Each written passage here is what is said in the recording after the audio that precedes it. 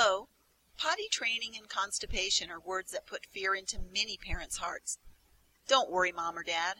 There are some common sense solutions available. Hi, I'm Colleen Langenfeld from www.paintedgold.com, and that's the topic we'll explore a bit today during this issue of Potty Success. The word constipation sends a shiver through most potty training parents. The reason is clear. Once constipation begins in a toddler, it can be notoriously difficult to fix the problem. The child suffers. Mom and Dad suffer. Sometimes the whole family suffers. If you're currently in the throes of constipation with your toddler or preschooler, you want to find relief quickly through suppositories and high-fiber diets. By the way, a tablespoon of honey each morning did the trick for one of our toddlers.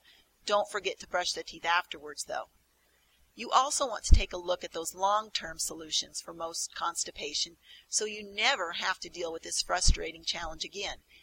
That's what we'll talk about here, some long-term solutions. Let's start with what's the hurry.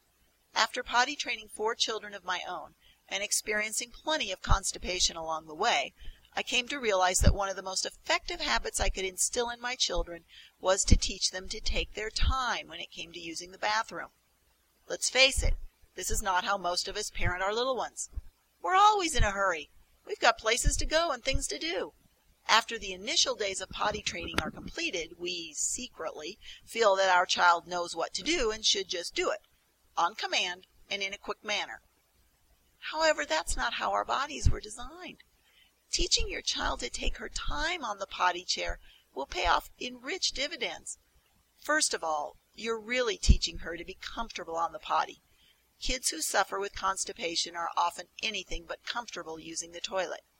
Secondly, bowel movements often take time to occur, and your child is just now learning how to relax the correct muscles at the correct time to let a bowel movement happen.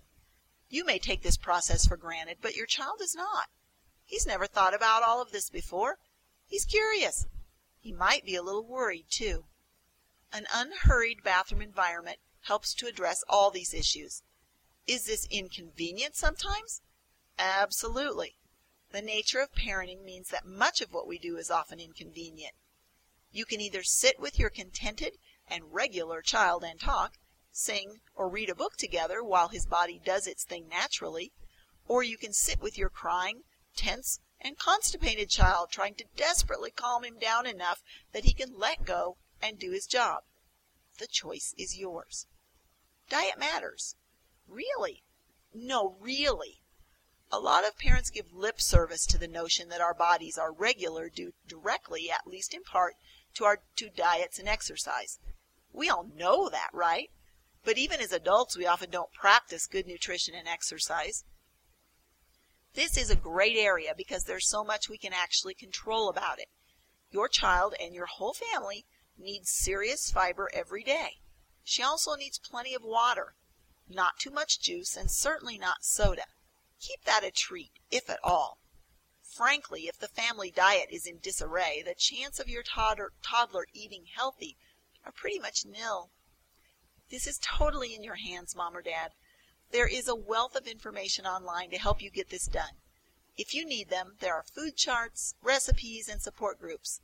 These are long-term solutions that will serve your child into adulthood. Activity is equally important in this equation. Bodies that move, well, move. If the word exercise trips you up, no problem. You want to find activities that you and your child enjoy. You'll want variety, too. Go to the park, run in circles, dance to music, play silly wiggle games, or be more traditional and walk, bike, swim, or do sports. The possibilities are endless. Just move as often as you can. Not only does activity have the advantage of keeping a toddler regular, but it also wears a toddler out and helps when nap time and bedtime roll around. So if you're struggling with potty training and constipation, hang in there. Deal with the mind and attitude through slowing down, and deal with the body through nutrition and exercise. Teach your child to respect his body daily. That's a valuable lesson that applies to so much more than just potty training. And that's today's issue of Potty Success. use these podcasts to create a better potty training experience for you and your child. I have to ask, are you comfortable with the toilet training process?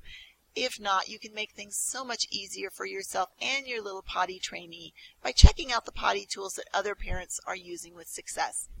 If you need more mothering ideas, be sure and join us at www.paintedgold.com, a resource site designed to help you, Mom, make things better every day.